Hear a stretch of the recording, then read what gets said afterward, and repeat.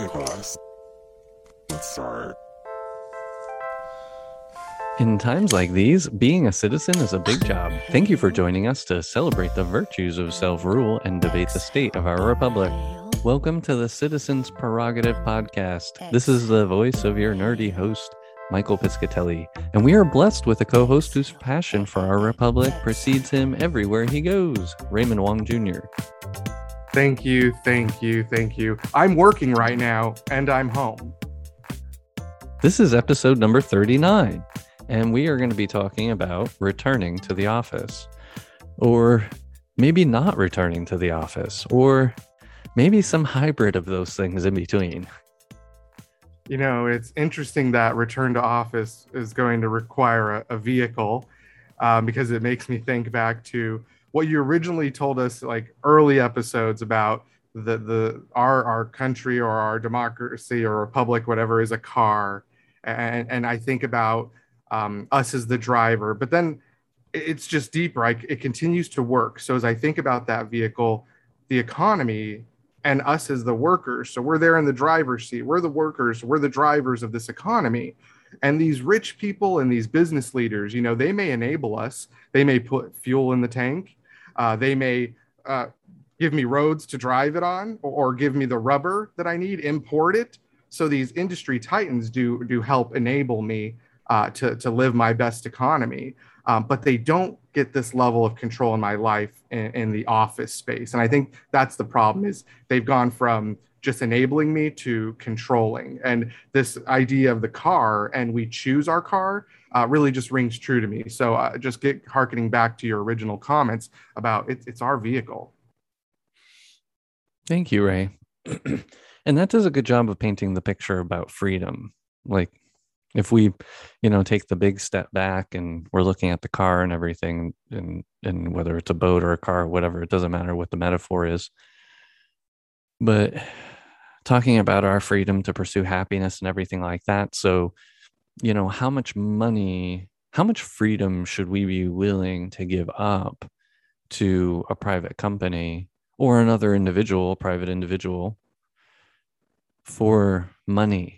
For the sake of money, and especially if the purpose of that money is really to sustain my life or my livelihood, like food, water, shelter. Like if my food, water, shelter, the human condition, the level of suffering in the human condition is tied to how much money someone or a company will give me to do something for them, we have to be careful. That's a very precarious relationship. It's always a precarious relationship when humans feel dependent on other humans for their livelihoods. So, putting it in the most basic terms, how much of your freedom should you give up for cash?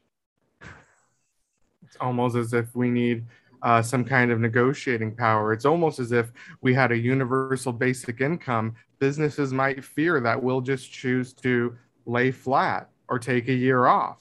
I like that kind of pressure on a company. That's where the government can help. We have all these issues where the government steps in, they don't do it well, they do 20-year wars and they fail. But there are places where government can enable us. And this is an ideal of giving us that bargaining chip against our company, because we have almost nothing with these companies. And I think return to office is the best illustration of dynamics with the companies, because we have companies saying you will come back, pandemic or no. Yeah, they want to go back. They want to make the office great again or something. Who knows? But there's one thing about space-time, and when you're stuck to it like an animal like us, it only goes forward. We can only go forward. So with that said, we do want to put some kudos out there on the airwaves. We want to give thanks to all those businesses that were, giving frontline workers, supporting them through this pandemic and giving people the opportunity to work remotely. I don't know, it's interesting to give people, give companies and people kudos for making the right decisions when the right decisions was the obvious thing to do. But in times like these, I think it's important for us to recognize that, right? When people actually see the writing on the wall, understand that they're going to have to change quickly in order to maintain whatever semblance of deliveries they have on schedule, right? And shift to remote work. And we can put it out there and say, we can give a moral thanks to say, that was driven or motivated by saving lives, which it did, which is great, And so what we have now is the opportunity to re-examine our old outmoded relationship to the company office. And in some ways, our outmoded relationship to companies in general, because the majority of US workers today, and if you're a W-2 employee or worker, doesn't have a union, doesn't join a union, doesn't interact with unions or have any protections afforded through the National Labor Relations Board Act.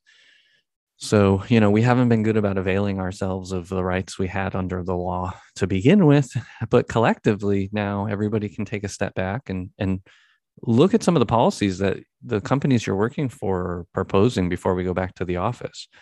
We're going to try and seed some knowledge here in this episode, just based on some of what the discussion is starting to look like. Many of us who are back office or behind the office workers in cubicles and things like that are still working remote, but a lot of talk about going back to the office. And is it going to be flex? Is it going to be X number of days a week? Let's go ahead. Mm-hmm. No, I just to jump in before we move past it, because you've capsulated it really well.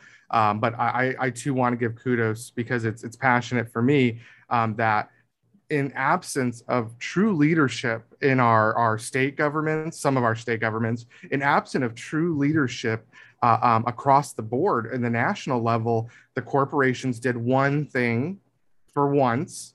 They took care of, frankly, their bottom line. I really believe that it's begrudgingly, because some companies we knew of were wheeling out their computers on desk chairs because they were so unprepared. They were ill prepared for this matter, right? So when you're at that level, but you're also doing the same thing by protecting your people. So more of this, please. I'd say to the corporations, thank you.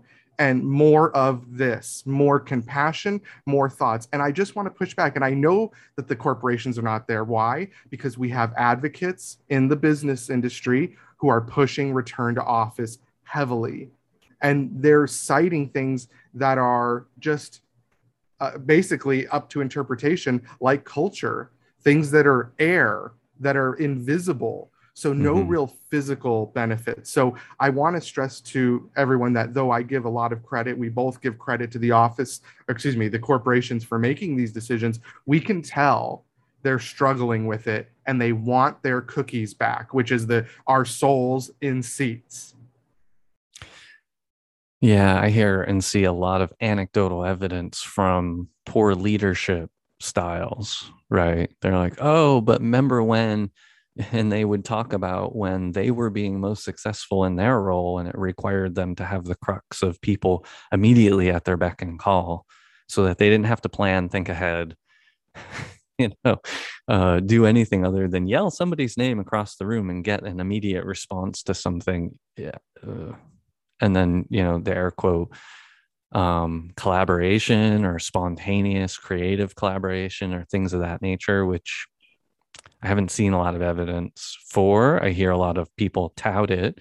But again, I think it comes from people's anecdotal experiences and how they like or prefer personally to have people, as you said, souls in seats at their beck and call.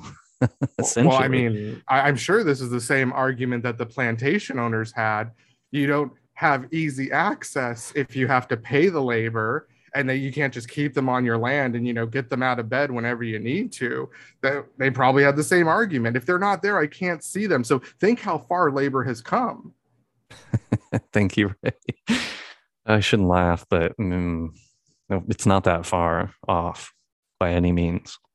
And we've talked about it before. I'll probably reference back to a few of the previous episodes we've had in this show, where we've drawn some of those relationships. So in any case, we'll move on.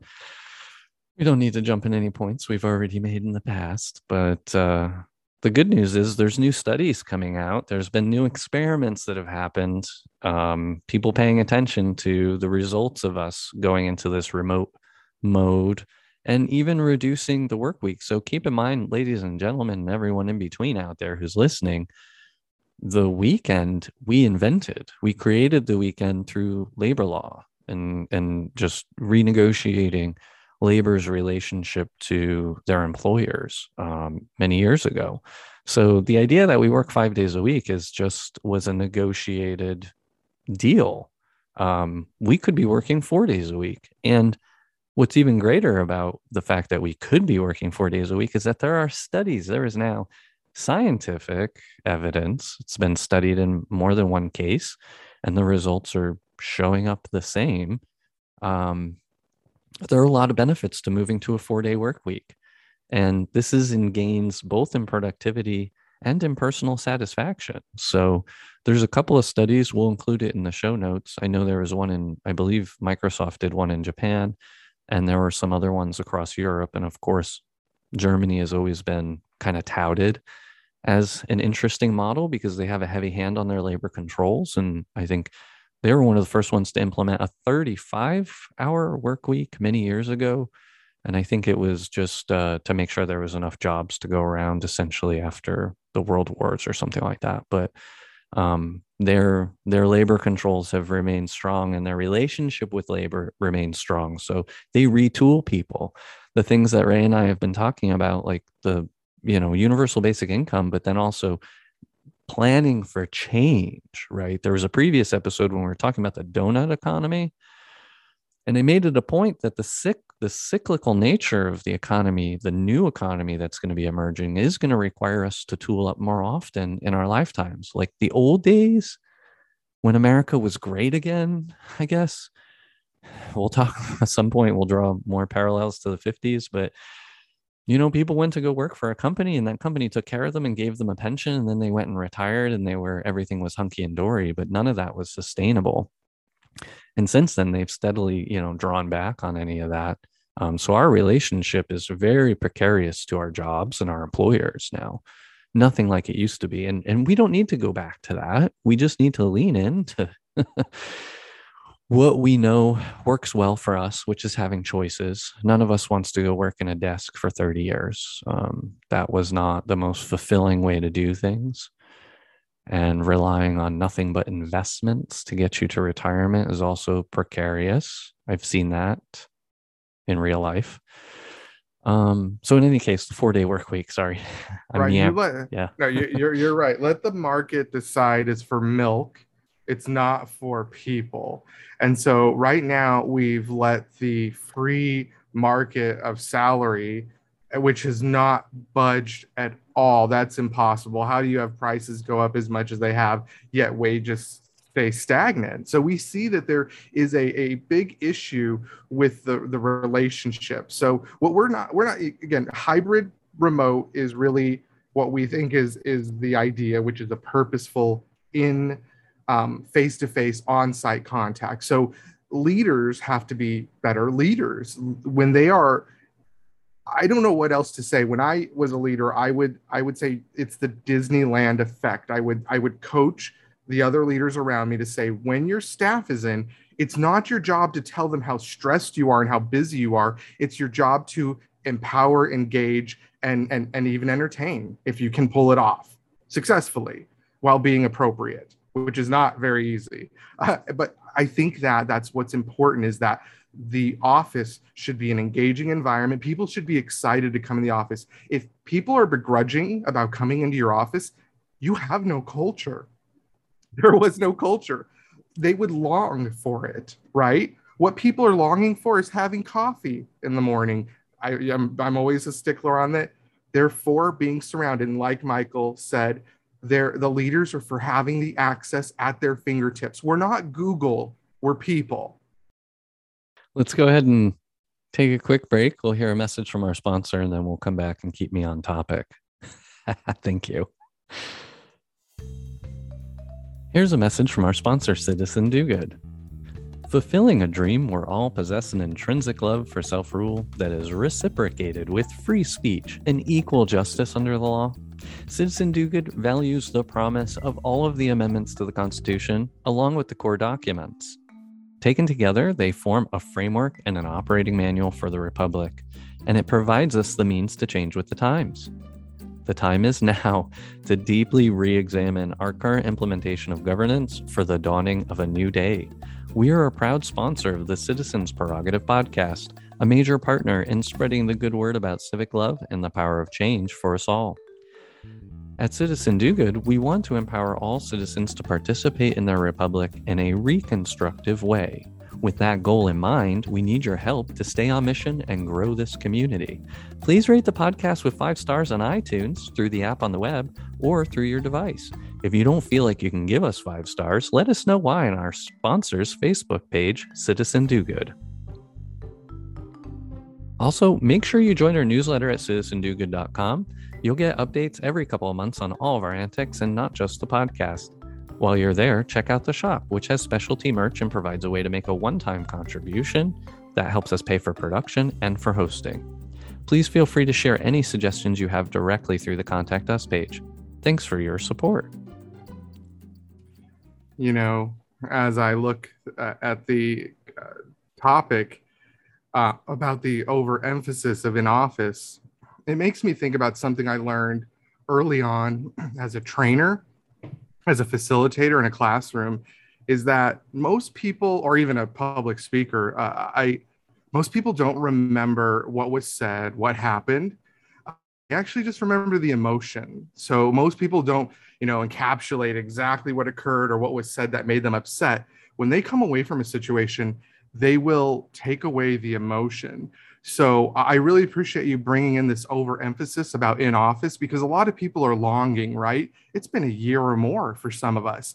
And what I want people to try to remember is that the emotional memory, try to tie it back to what it was, and then and try to, not get the office mixed into it. Don't mix up the office. It was just there. So replace the office with a park. It still could have happened. Replace the office with a museum or a coffee shop. It still could have happened. If you enjoy human connections, that's what's important. And you deserve to invest time in it when you choose, not when they choose. No, that's a great point. A call out for reflection there. And just a reminder on the brain, how we remember things. It tends to be rosier, right? We remember the more positive emotions. This is a function of our memories, especially when we slip into nostalgia. Nostalgia has a way of selecting for the things that were great or we enjoyed or we miss, without presenting some of the aspects that were less positive. And thank you for that, Ray. Yeah, think about the things that you enjoy or you miss, the longing, whatever longing or nostalgia you're experiencing from times in the office. Maybe examine that. See what from it is really related to the fact that you're in that physical office. Probably not. Think about what you achieved, what you accomplished, what about that event, that interaction really did it for you, and figure out how to pivot it to another environment, a new environment. If it's not virtual, then it's outdoors, in a physical place where people can be co-located safely. We have to really take a step back and rethink of these things. So besides just moving to a 4-day work week, which it would, it'd be 8 hours less than 40, whatever the math is there, 32 hours a week we'd be working, and still getting everything done. I mean, I'm not talking about 4x10s. We're talking about a 4-day work week, legitimately so. And the evidence is there, the data is there to support that. So it'd be really exciting to see if we can move our companies in that direction. If we can, as workers, apply pressure to move in that direction, it would be really great. And hopefully there'll be more studies coming out supporting it, because we can make a really good business case with all of the studies that are coming out. And just make a note, anybody out there who wants anything to happen in business, make a business case. There's always a financial or productivity or whatever argument to be made in the world of business, then it can't be ignored, especially if you can make it about the bottom line. Hybrid remote work. So going to hybrid requires us to be more purposeful. Ray was alluding to this, the idea that as a leader, we need to be considerate about how we lead. And we have a lot of leaders, we have a lot of people out there that are just workers. They're just highly paid, salaried workers. They're like delivering things, but they're not delivering leadership. And we need to get back to a point. I've heard people in companies even recently make this comment. We've got managers who aren't managing, and not in the way that they should be over your shoulder micromanaging, but this idea that, yeah, we leaders, managers should be taking a step back and, holistically looking at the environment and the culture that's being created. And are they doing things because it's personally easy for them to do it that way? Or are they actually doing things the right way, which is more difficult, and actually does require real leadership? And so the hybrid environment forces us to be purposeful in why we're bringing people together, right? We can remain flexible with our workforce, but we need to be cognizant with an eye to maximize any benefits from having people in the office or co-located, even if it's not in an office. If it's for an event, maybe a team building activity. If it's not for a team building activity, it's for, a joint application design meeting, or, whatever you might have to bring people together to solve problems, creatively in person. There is some value to that, but that's a very specific purpose. There's a specific goal in mind, a specific output for bringing people together, whether the goal or the output be increased camaraderie, increased teamwork through some measurable metric, or to have defined the milestones for a project or a product, have come together on some intractable problems people have been working on for a month remotely and haven't been able to pull it together. So we're just going to pull everyone out of their daily grind and come together and finally solve this problem that's been intractable. But we have to do it thoughtfully, right? We have to set the stage. We have to have some pomp and circumstance to it, like you're saying, right? And that will bring so many benefits to these types of interactions that didn't need to be afforded before, or the level of engagement, to prepare for something like this when you just happen to have people around. I continue to re-examine my position. I want to be clear that I was formerly an in-office advocate. I was a production expert. I was able to gain tons of production gains for my former companies, enough that they could reduce staff by a third at one point. So, I understand what the human fingers can bear, but that's if you remove the humanity.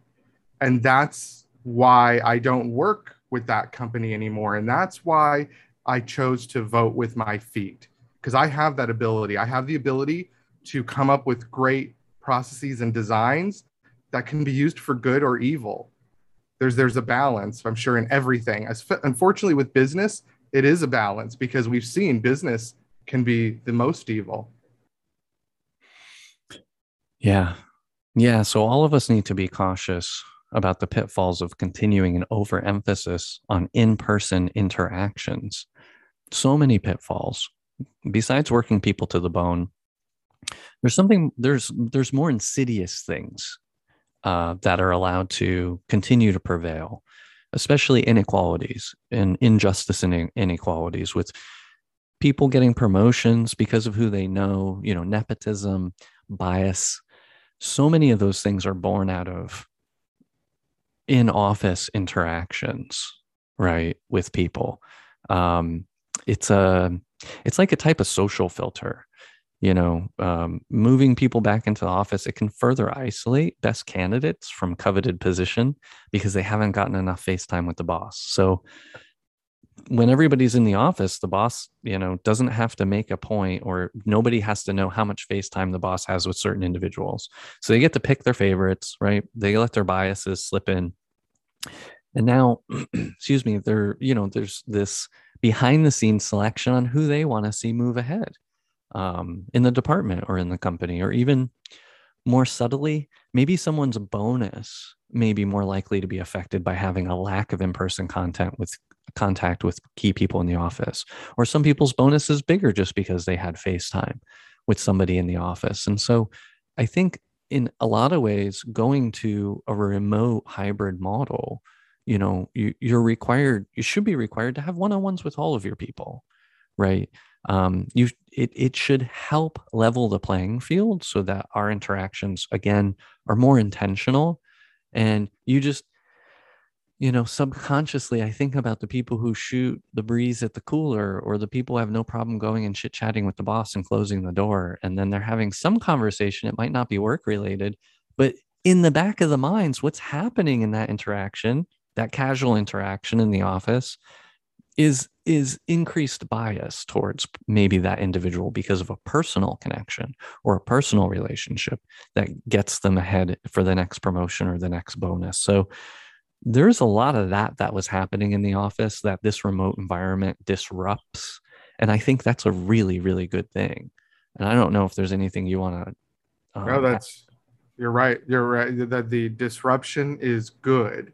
We need a disruption because the old offices was designed by, I'm frankly, the good old boys. The office we're in was designed, and it's so. I'm sorry, if the office was so important, why are the cubicles shrinking? Okay, is anyone's workplace not experiencing a minimization of the cubes and putting the desks closer together? And if the office was so important, then why are we remote desk everywhere now? Because everyone's like, oh, you hoteling, excuse me, you choose your desk when you get in the office, and we have 300 employees at this site, but only 100 seats. This is innovation.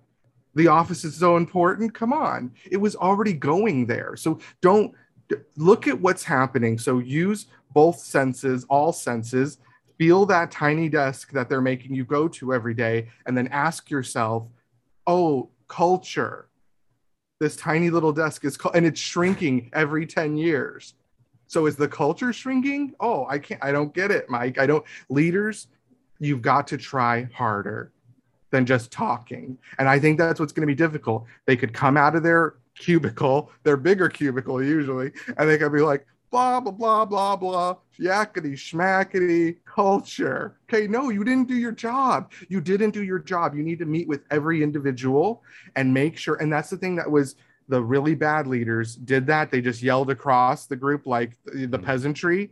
And then there were leaders that did the one-on-ones, and people would have to jump to different leaders just to get development and nurturement or whatever. But you're absolutely right. I mean, that's the problem. But leaders need to change, right? But what can we do to change leaders? Yeah, we're going to have to start managing up. So our calls to action, we're going to be asking people to maybe have some conversations that are a little bit challenging for them. But more importantly, just shift your thinking a little bit more. Remember, you as an individual human on this earth only gets X number of years to your life. Companies get to live forever. And eventually rich people will probably get to live forever too. So keep in mind that you need to protect the years you have available to your life on this planet. And just because we're all born into this system where we need a salary or we need an income, we're beholden to that in order to have food. Don't let that confuse you too much. Although that's difficult, I understand we're in a very precarious position when we're trying to negotiate. We do have power. So now is the time for us to push back against any demands to return to the old normal. We do not need to go back to the old in office for 40 hours a week. That makes absolutely no sense. And we know that's true now more than ever, among more of us than ever. So make it a part of your one-on-one and maybe your salary negotiations and any of your employee surveys to make it a point to push back on this full-time in-office stuff.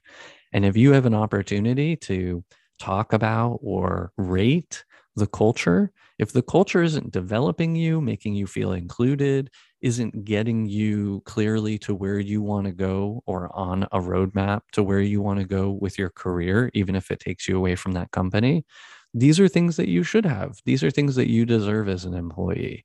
You deserve a plan. Now you have a responsibility to help make it happen. So this is what we're kind of calling out to you to make sure you're doing on your side of the fence, because all too often we don't serve ourselves well enough, and our managers and our leaders have very little opportunity to feel like they did anything, incorrectly, because we're not doing enough to push for ourselves. So it's important for us to demand these things. These are our lives.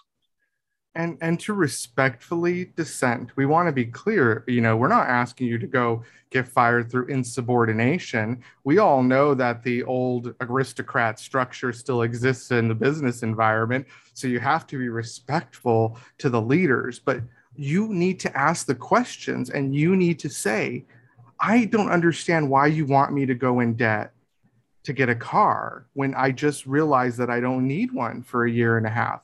I want to understand how I can help not pollute my state, which is Arizona, which has a huge pollution problem in the city because of the bowl, which is that we don't have wind to carry our pollution away like some cities or countries. We have that issue where the air quality is very poor. Can I not pollute? So make the conversation semi-philosophical and ask, don't tell. I think that's what's different. Sometimes people get in a work position and you start getting a position where you tell them what they're going to do. And really you shouldn't. You should really just plea in a sense and ask. That's where our bargaining power is, I think, in that one-on-one. If you don't have a union, right? I'm sure union conversations are much different, but in a non-union environment, you just need to ask. And how long have you been there? Okay. How long have you already been at your company? 5, 10 years? How much longer will you be there? Just keep asking year over year and let them know what's important to you. This isn't something that's going to change tomorrow. This is something that takes ages, much like our racism is taking ages to de-evolve, right? And move out of our vernacular. The way we command people, the workforce, the way leaders believe they own you needs to stop. And it's going to take time for that to go, because guess what? Have you ever taken a toy away from a child? There are a lot of children in positions, right? Michael, you said it. A lot of workers who were just really, really good, and they were moved into a position. So now they're basically a child amongst leaders, and they really should be leaders, and they need to know how to drive a business and help people grow. But we've all worked for children, right? Someone who's like me, and doesn't know how to share and plays favorites. Thanks. No, that's very powerful. The business case, the logical argument, doing what makes sense for the business, right? As an employee, I want the business to be successful as well. Help me understand how this is better for the business. In my mind, this would be better, or how. How is always a great question. And asking those questions is really important. And that's the best way to approach it. I agree. Being inquisitive and searching for the logic of it all, like the reasoning, the real reason, not that emotional, whatever they want. We're not in a relationship where managers can get whatever they want from us. That's not the point. The point is the company has policies that need to be followed, adhered to, work that needs to be done. And we need to be doing it the most efficient, effective way possible for the company, right? So anytime you can reframe things like, how is this better for the company? How is this better for us? How is this aligned to our culture? How is this in accordance with this policy? Those are your best mechanisms of operation in this environment. And not to villainize all bosses, because they're great bosses, and really they are a product. Just like our over-consumerism is an issue, they are a product of the system. The system, everyone has a boss, including our CEOs of these corporations. There are people in a higher level that say, we must keep it business as usual. This is the way the economy works. We know what works. Why get away? And they speak in very high fashion, I'm sure. But that is the issue, is that there is too much uniformity in our system. Centralization, we're against it. All right, I'm done, Michael, I think. Yeah. Last call to action before we wrap up is to make yourself aware of the history of labor and our hard-fought gains, like the weekend, right? Which is how we make gains, through hard fights. Oh my And not physical fights, but Yes, I need to. We're not finished just yet, folks. So we're just asking you to ask your boss for a little bit in a conference room. In the old days, if you showed any disdain or you protested, they had the authority to shoot you down. So we've come a long way in labor, and we have a long way to go. sure have. We're going to go out on that note, everybody. Stay safe. We have been your hosts. Thank you to Mr. Raymond Wong Jr. And thank you, Mr. Michael Piscatelli. You've truly shot me down. Bang, bang. This has been something, that's for sure. For more information on this and other episodes, head over to citizendogood.com and click on podcast. While you're there, hit up the Contact Us page and leave a comment. We'd love to hear from the community. Special thanks to you, our listeners. We save the best for last. You are the best, and you have been for years. Thanks you for your support. We know it's painful, and we love you. Intro music sampled from OK Class by Ozzy Jock under Creative Commons license through freemusicarchive.org. Other music provided royalty-free through Fizzlian Studios, Inc.